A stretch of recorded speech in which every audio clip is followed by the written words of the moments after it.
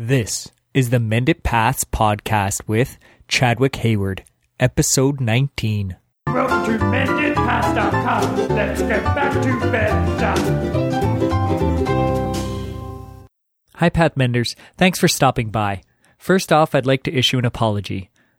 Some of you may have noticed that there was no episode last week. Due to unforeseen technical difficulties, I was unable to get an episode ready in time. I apologize for that. This week, I'm happy to be joined by Adam Sudd. Adam is a certified holistic lifestyle coach and graduate of E. Cornell's plant-based nutrition certificate program. He presently works with Whole Foods as a wellness coach, providing services to Whole Foods employees seeking to get healthier. Adam is a regular guest and speaker at Rip Esselstyn's Engine 2 plant-based immersion, as well as a keynote speaker at many veggie festivals. Adam was once 310 pounds, a type 2 diabetic, was a drug and food addict, and suffered from severe depression. Join as he shares his story of how he was able to mend his own path and how he has now made it his life's mission to be of service by helping others mend their own paths as well. Hi, Adam. Thank you so much for joining me on the show today. Oh, thank you for having me. I'm glad to be here. Yeah, it's great to finally have you on. I've seen your story kicking around on Facebook, and it's absolutely incredible. Oh, thank you very much. Appreciate that. So let's start with a little bit of backstory. Where were you, say, prior to 2012? Whew. That's a big question. I was not in a good place, that's for sure. I was deep into a serious drug addiction, a life-threatening drug addiction, a life-threatening fast food addiction, a serious depression, and just an absolute denial of self. It was pretty miserable. I weighed 320 pounds. I had a bunch of undiagnosed diseases going on. I was highly addicted to stimulants, specifically Adderall. But, when I didn't have that, I would, take whatever was necessary. The only thing I didn't get into was meth. It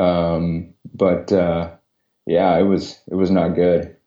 So what led you down that path? Was it a steep descent, or was it more gradual over time, or? It was gradual at first, but man, I know that there was at one point when it all kind of went downhill. But it started, I got diagnosed with ADHD, which a lot of people are, and I believe a lot of people are sort of misdiagnosed because in my research of understanding ADHD, it's my opinion that there are symptoms that can manifest that can be diagnosed as ADHD, but these are things that are caused by environment. So we're talking about the environment in which you live in, the environment in which you fuel yourself with, so your food, the family environment, your genetics, of course, your unique brain chemistry, and then the type of, study or work situation that you have.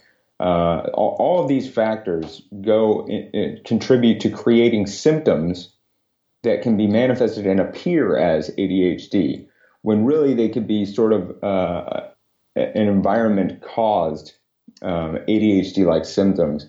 And what makes it more difficult is that doctors all just treat the disease with the same medication. So they treat every unique individual with the same medication and the same trajectory, which is just a lazy approach to treatment.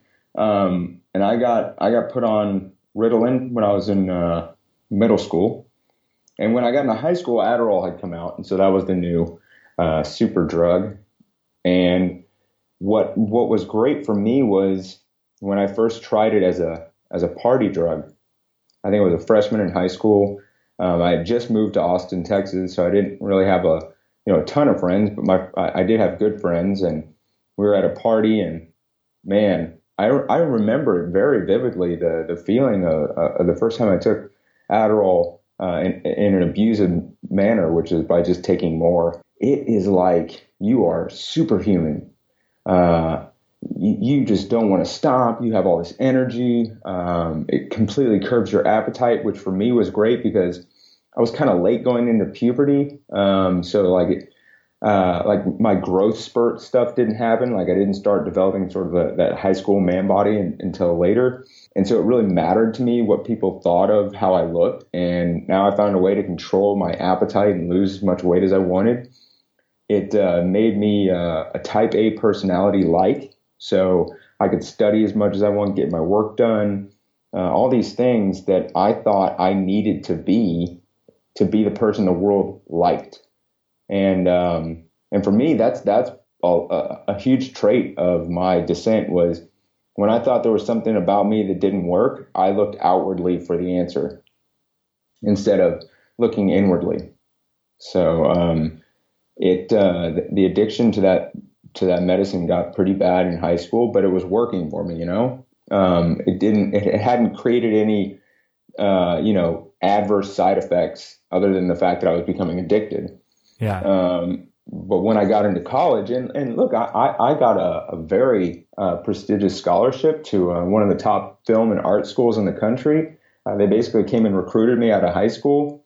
And I thought, this drug is making me everything I need to be. And, man, when I got into college, that's when I think that's when it started, the tipping point really started happening, because I was running out of prescriptions early and having doctors, mail me prescriptions. And I started doctor shopping, which is where you have multiple doctors prescribing the same medication without knowing about each other, and then filling them at different pharmacies, which is such a felony. It's amazing that I didn't get arrested.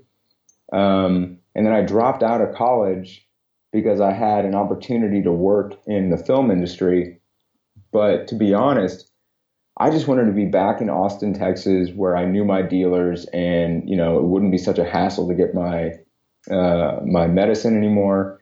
And also, I had really started slacking on my schoolwork, and I didn't have to worry about,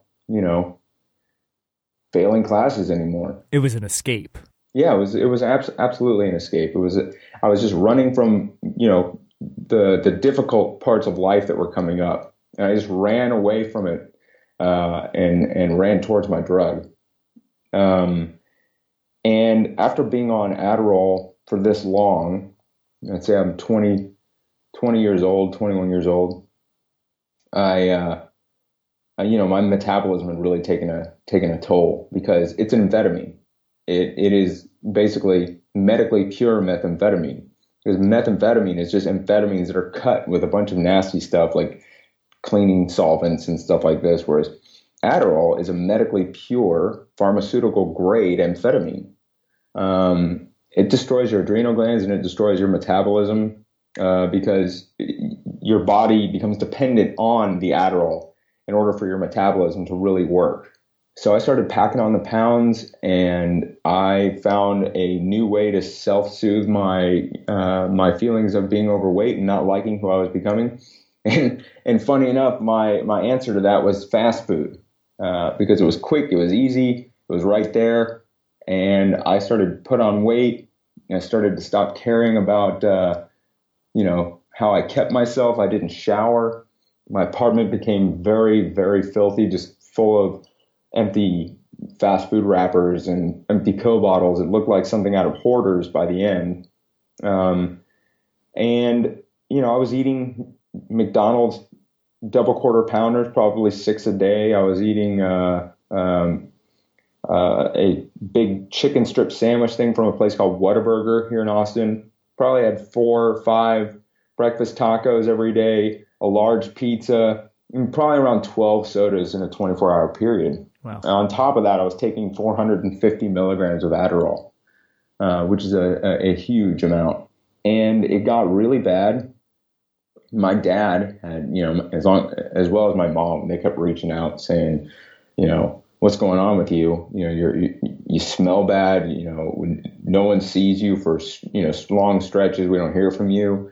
My dad would say, your money's going away. Do you have a gambling issue? If you have a problem, don't be ashamed of it. But of course I was. And so I didn't, say anything or let him know anything. And I continued to blame specifically my father for my issues, because he and I had a kind of an interesting relationship growing up. He lost his father when he was in his early 20s to cancer. And as a result of that, he becomes hypercritical when he sees someone that he loves exhibiting lifestyle behaviors that threaten their life. And I took that as him saying that I don't accept you. But really what he was saying was, what you're doing scares me, and this is the only way I know how to say that I love you. And I didn't understand that. So we had a difficult relationship. But he did offer me something that I didn't know at the time would be what really saved my life. And that was he got me to attend Rip Esselstyn's Engine 2 Plant Strong Immersion, the very first one that was held. And this is something that Whole Foods Market offers to its employees. And what it is a 7-day immersion where you learn how to live a plant-based lifestyle, which is a diet of fruits, vegetables, whole grains, legumes, nuts, seeds, no added oil, no added sugar, basically plant only. And for the purpose of reversing disease in the body and creating a quality of life that is, something that you've never had before. And the science is pretty solid that it's the only diet ever proven to reverse heart disease, type 2 diabetes, prevent up to 70% of cancers. It's a pretty incredible diet. And I was so into my drug addiction that I didn't take it seriously, even though when I was there, I listened to everything and it made total sense. But I was an addict and I was using at the immersion. And unfortunately, a year later, I'm in my apartment and I'm at the lowest I've ever been. And, I don't know if I was honestly, people ask me if I was committing suicide that night, and I don't know. I don't know if that's maybe, I don't know. But I took a lot of my Adderall and a lot of painkillers and stuff like that. And then I suffered a drug overdose, and there, passed out unconscious on the floor of my dirty apartment, literally surrounded by my drugs, surrounded by the fast food wrappers, surrounded by the empty pill bottles. My whole life summed up in that one apartment right there. That's what I created for myself, was this tiny life with no one in it, filthy, sad, empty, and dying. And when I woke up the next day, I had this realization that, I know that there is nothing that, because I'm an addict, I know that there's nothing anyone could ever say to me to make me realize what I was doing and want to change unless I wanted to. Yeah. But I also know that my family, my mom and my dad, and I have a twin brother and a younger sister who I'm really close with, and they don't know that. And they would probably spend the rest of their lives carrying around this immense guilt and sadness, thinking that there was something they could have done, and they would never know that that's not the case. And I called my dad that day, and I said, I need some help. And he didn't. This is a person. I'm going to explain to you what my relationship was like. He's my dad. I love him. I loved him then, but at the same time, these were thoughts that I had in my head on nights when I was up on Adderall, looking at how I had basically blown every opportunity I had in life. I'm never going to make anything of myself. I'm almost out of money as it is. I'm going to be, probably end up living on the street, but at least when my parents die, I'll get their money. I called him and without question, he said, "Don't worry, we'll take care of it." And it wasn't like, if we do this, if we pay for this, you have to take it seriously. There was nothing like that. It was just, don't worry, we'll help you. And 2 weeks later, I checked into Sierra Tucson, which is an inpatient rehab facility in Tucson, Arizona. And it was there that day one of rehab, and I don't know if you know what it's like to be in rehab, but when you check into rehab, the first 24 hours are pretty dehumanizing and embarrassing. One, I was ashamed to be there. Two, they strip search you, they search your bags, they run all these medical diagnostic tests, and of course, there's a purpose for it. One, they're trying to make sure you know everything you're dealing with medically and physically. They want to make sure that you aren't bringing anything into the rehab facility, because I wasn't sober when I showed up at rehab, and most people aren't. And then also, they are, you need to spend at least 24 hours in a quarantined area, because if you're going to start detoxing, they need to have you in a safe area. Yeah. But the next day I got a call from the doctor, and he told me that my blood sugar was almost 400. My cholesterol was through the roof, and my blood pressure was so high that they were going to check my blood pressure and monitor my heart rate every morning for the first week before I was allowed to leave the dorms, because they were afraid that I could have a heart attack at any moment. Oh, wow. And it was those diagnoses that made me realize that I'm not invincible. I had this huge amount of denial about who I was, that, I take 450 milligrams of Adderall, not because I'm an addict, but because I have this insane tolerance and I'm just a tough guy. Yeah.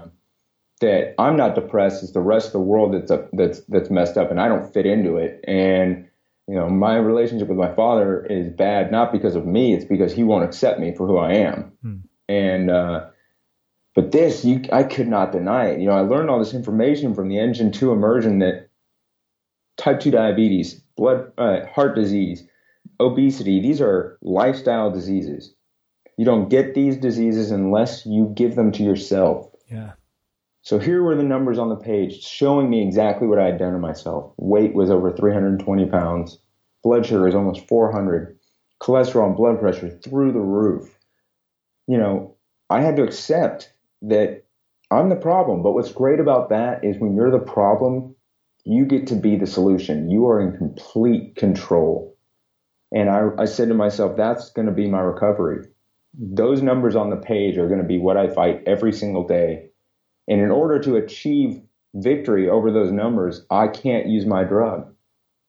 Because the intangibles, the depression, the addiction, it was so difficult for me to grasp, because there wasn't a number on a page. As you go through recovery, especially the first few weeks, you feel worse at week 3 than you did day 1. Emotionally, you feel wrecked. And you got therapists saying, well, you're making progress. And I just have to take my word. I have to take their word for it. That's not how I operate. Show me the numbers. Show me that I'm making progress, because I don't see it. But I could see my own progress with my physical health by implementing the plant-based diet. And that's what I did. And so you did that at rehab? Well, see, at rehab, you don't have control over what you eat entirely. And so I made the best choices I could with the limited amount of plant-based options that I could make. And remember, okay, I'm a 7th generation Texan. I grew up on burgers and barbecue, and I had a huge fast food addiction. The plant-based options that were available to me in rehab were not something that were palatable for me. So I did the best that I could, and I started my exercise routine. But basically, I ate egg white scrambles with as much veggies in them for lunch. They were willing to make those for me for lunch and dinner. And then in the morning, I did oatmeal, which isn't part of the Engine 2 diet, the egg whites, but it's what I was capable of achieving in rehab. But when I got out of rehab, they recommended that I go live at a sober living facility. And that's a halfway house where you live with other people who are in recovery. You live your life, you attend your therapy sessions, but you all live at the house. You check in, you go to your AA meetings, they monitor your meds, and it's a supervised situation. Yeah. And when I checked in, I remember pretty clearly walking in and just being blown away by the way that they stocked this kitchen. So imagine every single Nickelodeon commercial you saw in the 90s. That was the food. All right. It was Eggo waffles and Hot Pockets and Doritos and sugary cereals and sodas, and it was in so much dairy. I mean, cheese and milk and yogurt and all this stuff. And I thought to myself, I guarantee you people leave here sober, but no one leaves here healthier. Yeah. The environment that this place has created doesn't allow for you to get healthier. And I said to them, I can't eat this stuff. And they asked me what I was willing to eat. And I said, just give me oatmeal, give me black beans, give me broccoli, and give me fruit. And that was what I was going to eat. And I ate that every day for every single meal for the next 10 months. Oh, wow. But it wasn't easy, especially the first week. And I kept crying because I'd be sitting there eating these meals that I just did not want to eat. Because I could eat them. I liked what I ate, but there's a difference between liking what you eat and having what you eat make you feel comfortable. Yeah. I ate it, but what was going to make me comfortable would be the pizza in the fridge. And I would see these young 20-something-year-old guys who were eating whatever they wanted, and they were young and they were fit and they were healthy looking. And I thought, why is it that I'm in this situation where I know that eating this plant-based diet is going to make me happy and healthy? I know it. Yeah. Why is it so hard for me to do it? Why is it that when I do this and I know it's the right thing to do, why am I crying? Why am I miserable? Why am I literally throwing fits in this house because of the situation I'm in? And I couldn't understand it until I saw the TED Talk by Doug Lisle called The Pleasure Trap. And then I knew exactly what was happening. I knew exactly what was happening, that I had created by living in an environment of fast food where you get a dopamine response from your food that is so outside the bounds of normal human experience that I created a biological problem that doing the wrong thing felt right. My body literally believed that I was being successful, biologically successful, by eating fast food. Yeah. And now eating this plant-based diet feels wrong. It biologically feels like the wrong thing to do. And that's when I learned exactly what I had to tell myself every single day in order to be successful. I just had to be comfortable being uncomfortable, because according to the Pleasure Trap, there was going to be a day down the road when I woke up and eating these plant foods wouldn't be such a chore. And then there was going to be a day when I woke up and I was going to look forward to it. And finally, there was going to be a day when I woke up and the idea of going back to the fast food lifestyle would make me as uncomfortable as it is at that moment to continue eating the plants. Yeah. Biological fact that was going to happen. Can I be uncomfortable? Can I be comfortable being uncomfortable long enough until that day comes? And that was my new mission. And that's what I did. And honestly, reading that book, The Pleasure Trap, was the biggest turning point for me in my recovery. And I realized that every single day when I got up and I prepared a meal on a plate that was about health and wellness, it's an act of self-care, it's an act of self-love, and it's about creating an environment where no matter the psychology, no matter the emotional problems I was dealing with, it did not allow me to make any destructive lifestyle choices in terms of what I put into my body. A plant-based environment only allowed for me to be healthier that day than the person I was the day before. Yeah. And that's an incredible tool. And in 3 months, my diabetes was gone. I reversed my heart disease. It was completely gone. Within 10 months, I lost 100 pounds. And within a year, I was off of every single medication I was put on in rehab, including the antidepressants and the mood stabilizers and the ADHD medication and the sleeping medication. That's incredible. And it was, I looked at some of the other people. Look, every single person that was in that rehab with me and in that sober living with me, I really believe that they wanted to get better. And a lot of them did. And a lot of them are still sober. But most of them were living in that junk food environment that fueled depression, fueled anxiety, that creates that neural inflammation from the omega-6 fatty acids that you get from that diet. And as a result, they gained weight, they became more depressed, and a lot of them ended up relapsing, obviously for more reasons than just the food, but the food did not allow them to restore the damage and repair the damage that they had done to themselves as addicts to their body. It wasn't giving them the best shot possible. It wasn't. It's almost like it's almost, like if we're running a race and someone put a 50-pound pack on your back and said, you still got to do the same distance as everyone else. Yeah. And a lot of them have gone back into recovery a few times, but the difference is that the ones that came out sober at the end and stayed sober are still on their meds. Whereas I was able to get off every one of my medications and finally be a unmedicated version of myself, which I hadn't been since I was 12 years old. And that's an incredible feeling to discover who you are without any kind of substance in you, artificial substance in you, some mind altering substance or some chemical altering substance.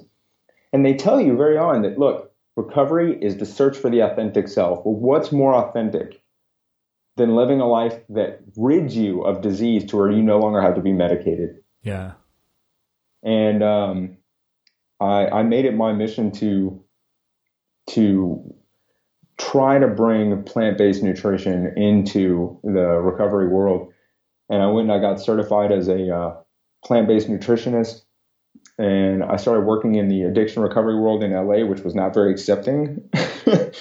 Because when you tell people moving into sober living that they have to live a plant-based lifestyle, they go somewhere else. So, but it's been an amazing journey, and I've gotten to do some incredible things. I now work for Whole Foods Market's medical and wellness clinic as a health coach. And I also work with Engine 2 as a motivational speaker and expert speaker at all of their events. And the most amazing thing is, people they want to ask me about, tell us about how much weight you lost and the medications you've gone off of and stuff. And, it's like the numbers are fun. I like to tell people I've lost 160 pounds and I've gotten off of 8 medications, but, I think that the most profound part of recovery, and for me, switching this plant-based diet, has been what I've been able to gain. My dad, I now go to work with my dad, and he's my best friend. We run together. Man, I try not to get choked up when I talk about this, but it's pretty personal. Yeah. Yeah. Life is so different now. Yeah. Right. Like I can relate, man. I know what you're talking about. Like when you're depressed, you wake up every day and you're not looking forward to that day. No, man, it's miserable. Yeah. Like when you can wake up and be happy that you woke up, not want to just sleep and never wake up again. It's, yeah. That's an interesting thing about that is how much I needed to be asleep. Yeah. When I wasn't on my drug. When I wasn't on my drug, the only thing I wanted to do was eat until I would put myself into a food coma and just sleep until I remember having thoughts like, oh, I don't think I'm going to be able to get Adderall for a week. I wish I could just sleep till then. Yeah. Because life would be unbearable without it. And, it's like I hated everything about my life then. And now I wake up and I look forward to it. And the way that I move through the world is so different. Like I was so certain about a lot of stuff that obviously I knew nothing about. And my certainties about the world just pushed me away from everyone, and my life was just this little tiny miserable life in an apartment I allowed no one into and full of drugs. And now my life is all about embracing others and saying, I don't know. I don't know. There's so much more that I don't know than I do. And that's going to allow me to connect to people. Yeah. Because I want to understand other people's perspectives in the world. And I want to be open to it. And I want to help people discover their authentic selves and not say that, look, my way is not a cure-all. Look, plants don't fix everything. All right. They're just a tool that I used to help me repair my body and give my mind the best fuel possible in order to, approach those really difficult things, those intangible, existential questions that you have to ask yourself when you go through recovery. And for me, doing that in a plant-based environment really helped. And that's what I'm hoping people will try and embrace and see that, it's not just about being vegan. This is about fueling your body and your mind to become the authentic self. Yeah. So people were resistant at first in LA. Did you find that changed over time as you gained credibility in that scene, or? It did. I started working as I would run a weekly group at the Sober Living where I had been a resident. And the house where I was living, they had multiple houses in the West LA area. The one that I was living in got sold. So I started running a group at another house. And this was like about a year after I had left Sober Living, because I went and got my certification. And at first it was like, you really think that by, eating plants, we're going to get sober? I said, it's like, no, I don't. But I think it's going to help. And people really liked what I had to say, but unfortunately they continued to live in a house that didn't allow them the opportunity to embrace the lifestyle. Unfortunately, the house operates by allowing the residents to buy whatever they want in terms of food. They create the shopping list. Well, they may agree with you, but unless they really need it, they're not going to switch to a plant-based grocery list. So for about a few months, I would give these presentations, and it was about lifestyle change. It was, how do I create an environment where my actions are about positive change? And finally, I got this young kid who was like, he had read Rich Roll's book. He was a big fan of the whole plant-based movement. And he said, I really want to do this. And it was cool because he sort of had I could see the similarity between him and I. He had a tough relationship with his father. He came from a pretty fortunate situation where he didn't have to want for a lot of things. And unfortunately, it made him this arrogant, entitled kid who, basically had to learn pretty quickly as an adult already that, that's just not the way the world works. Yeah. And he said, he was about 50 pounds overweight. And he said, can I work with you one-on-one? I said, absolutely. Put him on this plant-based diet. He really, clings to it. He had some trouble, finding the foods that he liked, but he stuck with it. And sure enough, 6 months later, not only had he, lost the weight, but he runs a triathlon with his dad, because he and his dad had now fixed their relationship, and we're working on moving forward. And it was a cool kind of, similar. It's like I saw myself in this kid, and it was, I don't know, like the universe saying, now it's your chance to see what you were like. But about 3 years after I got sober, my dad and I got to run our first race together. And I remember how special of a thing that was. And when this young man sent me the photo of him and his father finishing the triathlon in San Diego, and I just knew that this thing would work. And I started to run a group at an IOP, and I ran that, which is an intensive outpatient therapy center. And, it doesn't work for everyone because not everyone wants to do the plant-based lifestyle. And I never say it's about, I'm not trying to make you vegan. I'm trying to show you how with a simple change on your fork, you can create an environment that makes the most profound change for your life. And how something so simple as by just the change on your fork, like I said, that simple, can make such a huge effect in your ability to recover your life. Yeah. And I did that for about 2 years. And then finally I got this call from Whole Foods Market saying that their medical and wellness clinic would love to have me come and be a health coach for them. And I had been wanting to move back to Austin for such a long time. And I accepted the job, and they said, great, can you be here in a week? And I was living in Santa Monica. I said, I guess if I have to. And so I've been working there now for about a month and a half, and it's been fantastic. And because I work in the same building that Rip Esselstyn works in, and so we get to see each other. Although right now he's on his book tour for his new amazing book, The Engine 270 Rescue Diet. But I miss Santa Monica because I had some really cool friends who are doing some amazing things in health, like Robbie Barbaro from Forks Over Knives, and he just did this Mastering Diabetes online summit. Yeah, with type 1 diabetes, right? With type 1 diabetes, learn how to control their insulin resistance and reduce their insulin resistance by adopting a whole plant-based diet, and as well as helping type 2s reverse their diabetes. Yeah. And he's such a cool guy. And so I miss that lifestyle about living in Southern California because there's a lot more people that are into that lifestyle than there are here in Austin, Texas.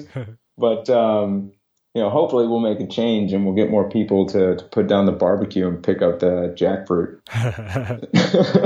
How does the Whole Foods health thing work? Like, is it people are coming to look just to lead a healthier life and are looking for help in doing that, like the practicality of it?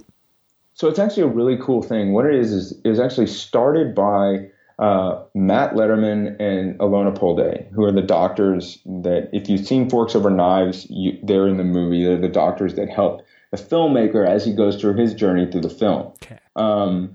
And what it is, they opened their first clinic in Glendale, California. Now there's one in Austin, Texas. And what it is a fully functioning medical clinic for the employees of Whole Foods Market. So we have 2 physicians, 3 health coaches, an acupuncturist, and a behavioral health specialist, so a therapist. Yeah. Any employee of Whole Foods Market who signs up for the medical and wellness plan gets to use these doctors at no cost to them. It's covered by their insurance. And we are also connected with the Seton Network, which is a medical network in the Austin area. So if you have to use a specialist like an ophthalmologist or a heart doctor, or for whatever reason you need a specialist, we can refer you out, and of course, no cost to you. We can fill your meds. You can come get your prescriptions for your meds at the clinic, and it's located in the global headquarters store. So people who work at that location, you don't have to take off work to go see a doctor. You just come downstairs and come to our clinic. It's pretty amazing. And what's also awesome is that when you see a physician, and we have 2 great physicians, if you come in and you have all the typical Western diseases that the standard American diet creates, they can recommend that you work with a health coach like myself or the other 2 unbelievable health coaches that we have. And our goal is to get you to adopt a plant-based diet, primarily plant-based, if not 100% plant-based, for the purpose of reversing disease, which is an amazing thing because on top of that, Whole Foods Market also offers 4 immersion programs. So Engine 2, Dr. Furman, Dr. McDougall, and Dr. Stoll. These are 4 different immersions that you can be sent to that Whole Foods will pay to send employees to if they qualify, meaning if they're sick enough, because Whole Foods wants to offer this to people who need it, not just anyone who wants to go for 7 days to an amazing exotic location and experience a plant-based immersion. So every year, Whole Foods Market sends about 400 people, and they've been doing this for almost 10 years. And so what Whole Foods Market has done is that, and is what I believe is going to be one of the biggest changes in this country's healthcare system, is that as a company, they have said that we're going to make it our responsibility to not only give you health insurance, but we're also going to offer you the opportunity, the education, and the tools to never be dependent upon it. And that's something really amazing.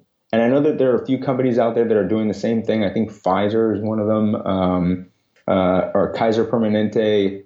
And this is a philosophy that is, very true to the core of what Whole Foods Market is, that it's not just about serving the bottom line, that it is about bettering the community in which the stores exist, bettering the planet in which the company exists, bettering the lives of the team members that work for Whole Foods Market, and of course offering lifestyles to the people that shop there. Yeah, they don't have to do this.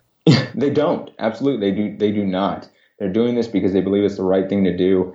And, we're getting people who come into the clinic who are reversing their diabetes, who are going to be reversing their heart disease. And, these are people that just believe that, by a certain point of your life, at a certain age, you just end up on medication and heart disease because the human body's meant to fail. Which is just like, if that has become the common belief, wow. I thought that my whole life, man. Right? Yeah. It's so backwards that's your presumption of reality. You are not supposed to slow down before you die. I mean, look at Dr. Esselstyn. This dude's 83 years old. Every time I see him, he's on his bike. He is the example that when you live a plant-based lifestyle, you don't slow down when you get old. Your heart is not supposed to get weaker.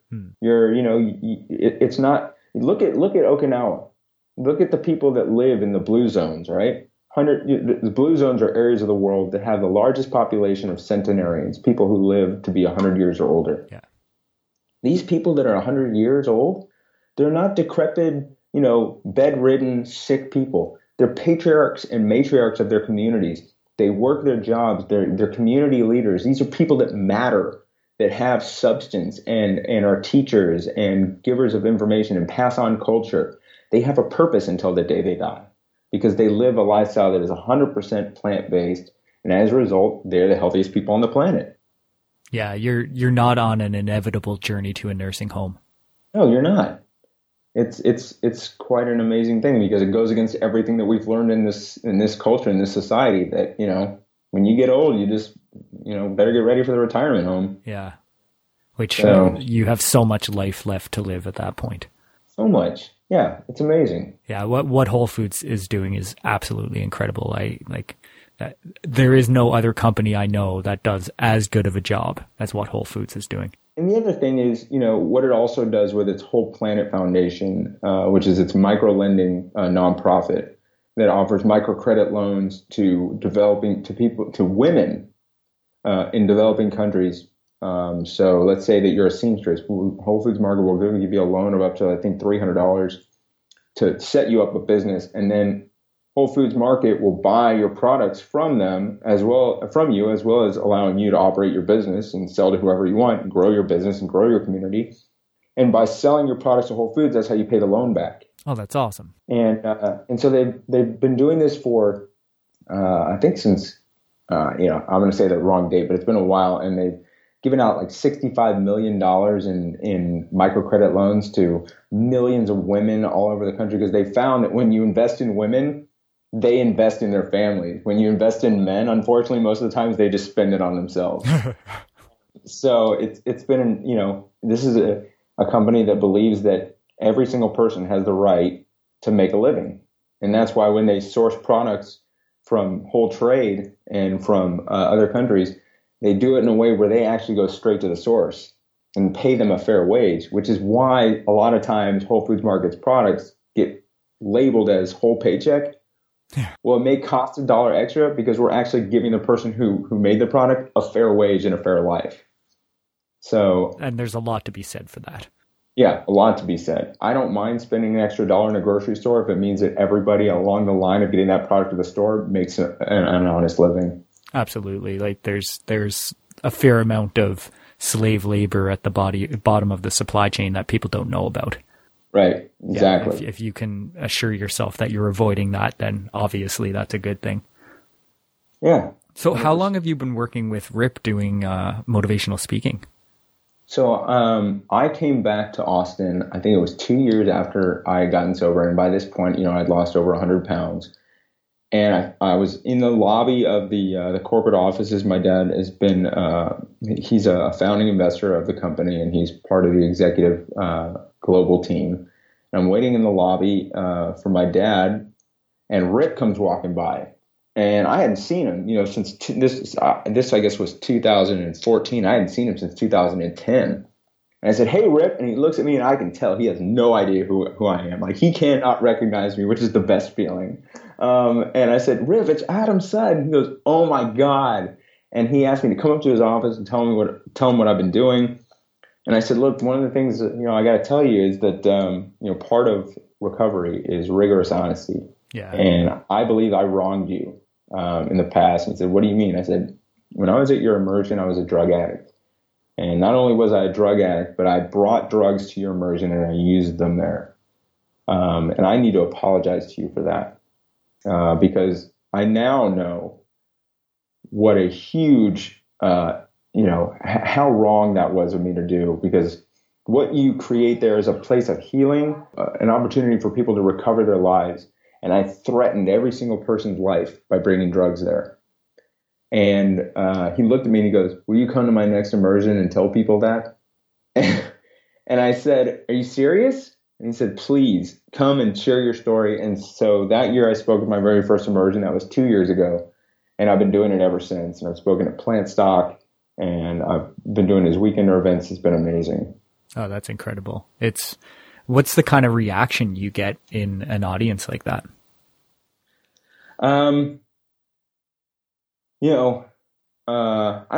a pretty modest guy. I don't like to toot my own horn or anything like that. But, people do cry a lot. And I cry a lot when I give my presentation in person, because I got photos of my dad and me and photos of who I used to be in my apartment. And that's hard to look at. But it's pretty overwhelming how people react to me just being able to share my story and be vulnerable. And And it's something that I really believe that is so much a part of my recovery, is to get up in front of people and put myself in and connect with who I used to be. Yeah. Because it's when I start getting cocky or arrogant about my recovery, when I stop remembering what it was like and how quickly I can get back there, that my recovery starts to be threatened. And so I believe that is being able to do that, being able to be of service to people. It helps me stay sober. There's a great quote by Aristotle who says, we are what we repeatedly do. Excellence then is not an act, but a habit. Yeah. So I want my life to be a life of health, wellness, and of being of service to other people. And that's exactly what I get to do every single time I'm at an immersion. I get to live a life where every day we get up, we eat a plant-based diet, we exercise, we do yoga, and I am of service to people in every single moment of those 7 days. And it's those 2 weeks, we do one in May and we do one in October. Those 2 weeks in Sedona are a true spiritual reset for me. And it's been something that is very dear to me, to be able to be there and take part in it. And not only that, to get to hang out with Doug Lyle, because he speaks there. So the first year when he showed up, I had my book, like the Pleasure Trap book, and I was like a Star Wars fan meeting George Lucas. I'm such a nerd about it. I was like, oh my God, Dr. Lyle, he signed my book. That's awesome. Yeah, I kind of bugged him a little too much, but he understood. We all get a little bit starstruck at certain times. Yeah, I guess it was just so funny because, I mean, honestly, that was it. And Rip gave me the tools. He said, this is what you're going to use to make your life better. But when I read The Pleasure Trap, I knew exactly how I was going to do it and why things were happening the way that they were. And so that was a really huge thing for me. And I made the Pleasure Trap is a huge focus of my recovery program that I still do when I help coach people privately one-on-one, is understanding the pleasure trap and understanding that if you are stuck in a drug addiction, if you are stuck in a fast food addiction, if you're stuck in just depression and overweight and unhappy and unhealthy, when you're trying to change your life, if you feel tempted, if you feel like you can't continue doing this and that you're just a broken individual, because I remember what it's like to feel like you're broken. But when you feel like there's just no way you're ever going to like this and you just there's something wrong with you, that's absolutely not the fact. The fact is that the reason why you feel so tempted and so driven to continue doing the bad things and destructive lifestyle habits isn't because you're broken. It's actually because your body's working exactly as it's supposed to. Yeah. That your environment created this problem. And when you change your environment, you just got to live in it, be comfortable being uncomfortable, and eventually your biology will change, your brain chemistry will change, and you will not suffer these bouts of horrible, depression about, oh, I'm just like, I'll never like this food because I'm just, I remember being 320 pounds and saying, the best I'm ever going to do is weigh 250 because it's just, I've been 320 pounds for too long. It's just never going to be possible. Yeah. That's a broken view. It's a false view of the world. And when you view yourself in a false way, when you believe yourself incapable of things you actually are, then everything about the way you do things is broken. And I think that is one thing that is being said in the pleasure trap without being said. When you understand that, it makes things easier. It's your biology being hijacked by fast food companies and food manufacturers, right? It's amazing, right? Yeah, like back in the day, you didn't have access to this high salt, high oil, high fat food. Yeah. So when you got your hands on anything that was high salt or high fat, your body said, ding, ding, ding, more of that. Yeah, it's going to keep you alive and you're going to be able to reproduce, and that's the goal of life. That's right. And so that's what your genes are telling you to do, because it believes that what you have found, that fast food cheeseburger, that, processed salty snack that you found, the Doritos, it doesn't know that was created by a manufacturer. Yeah. It believes that you just picked that thing from a tree. Yeah, right. It's the difference between starving and not to your body. Yeah, exactly. It's not the case in reality. It's not the case. Yeah. So, and the interesting thing is when, we work with parents who have kids who are, already suffering from obesity and will only eat fast food and junk food. One of the things we have to tell them is, look, here's the thing. Your kid's not going to eat this food. Eventually he will. You might just have to be okay with him not eating for a day. Because he might not eat that food until he's not eaten for 24 hours and he realizes that he's starving. And then he eats the food and it tastes good. Yeah. Because anytime you put, you put a system under deprivation, it regains sensitivity. Your kid's going to be fine if he doesn't eat for 24 hours. As long as he's drinking, he'll be fine. I mean, the body can go 3-4 weeks without eating. Yeah. But continuing to let them eat that food is just going to keep them on that cycle. It's the hardest thing to do. It's like, kid, you might not like this, but I don't care if you're not eating. Well, food is one of the hardest addictions to break because, like, when you're addicted to a drug, you can abstain from it. But when you're addicted to food, you can't absolutely abstain from food. And not only that, it's like I've made this statement, and it hasn't been too popular when I make it on social media, but I really believe this, that the standard American diet is the deadliest substance abuse on the planet. Because not only does it create more deaths in this country than any illicit drug, but it's socially encouraged. Yeah. Meaning everybody wants you to do it, and they call you crazy when you don't. And that makes it so much more difficult to get away from. Well, it's everywhere. It's in our culture. You see it if you watch TV. You hear it if you listen to the radio. Yeah. You drive down a street, and there's so many ads for cheap junk food. I mean, look at this. You take the 3 top chronic diseases in this country: heart disease, diabetes, and stroke. All right. Or cancer, I think. Cancer. Yeah. No, yeah. Sorry. Diabetes, cancer, and heart disease. Yeah. Those 3 added together per year kill over 1 million people. Okay. Just the number of drug overdoses from all drugs doesn't even top 100,000. Yeah. Deaths by overdose from all drugs per year doesn't top 100,000. Are you telling me that you really believe that the standard American diet isn't the deadliest substance on the planet? I'd really beg to differ. Yeah. How many people have known someone that's died from a drug overdose? Now compare that to how many people you've known that's died from just cancer. I'll tell you one thing. 1 in 3 people will die from heart disease. Doesn't matter who you are in this country. If you're living in this country and you're eating the standard American diet, you have a 1 in 3 chance of dying of heart disease. Yeah. It's insane. I think the actual statistic is the top 3 killers. I think in the U.S. it's heart disease, cancer, and then stroke. Diabetes is debilitating. It's the one that causes the most disability. You're right. Yeah. In Canada, it's a little bit reversed because we have cancer first and then heart disease and then stroke. But our diabetes rates are through the roof as well. And like, you don't have to go back very far in time to find a place when the prevalence of these types of diseases just wasn't there. No, you barely have to go back a lifetime. Yeah. It's amazing. And yet still people find it hard to make the connection between what has changed.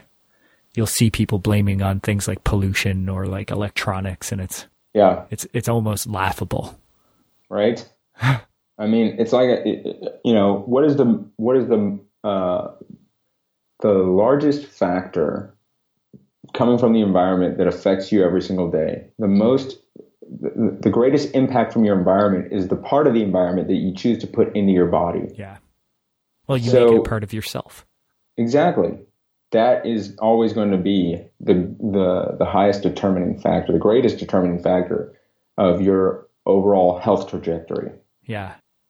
So I usually ask my guests if they have one piece of advice for someone that's perhaps sitting on the fence or thinking about mending their own path. What would that one piece of golden nugget be? Well, obviously, if they're thinking about it, my advice would be to do it. I think that for me, the thing that helped me out the most was be comfortable being uncomfortable. And what I mean by that is, like I said earlier, when I ate the oatmeal, I like oatmeal, all right? But at the time, I would rather have had Fruity Pebbles, okay? So I enjoyed eating oatmeal, but it didn't make me comfortable in the moment. And so that meant that every single day, I wasn't, it wasn't, all right, I might be uncomfortable today. I was planning on it. I was planning on experiencing some serious discomfort in my day. And that was part of the goal, because it meant that if at any point in my day I felt frustrated, angry, irritated, that meant I was doing the right thing, because it meant I was changing the lifestyle behavior. And so it's great to want to change, because that's always the first step. But the action is going to make you very, very uncomfortable, and you have to be okay with it. It's fine to be upset, and it's even better to get angry if you have to. If you need to yell at something, all right? But you have to find a way, until you develop those tools of self-soothing on your own, you have to find a way to just be comfortable being uncomfortable. And that's my biggest tool and tip I think I have for anybody. Awesome. I don't think anyone's grown by not changing. Right. By doing what they're comfortable with. Well, thank you so much for joining me. It was... Oh, thank you, man. I appreciate it. Yeah, I really appreciate it. And thank you for reaching out and getting in touch with me, because I love being able to share my story and because I think that if I can be of service, if my story can be of service to anyone, that's what I want. Oh, that's awesome. Thanks for doing the work that you do, Adam. Appreciate it.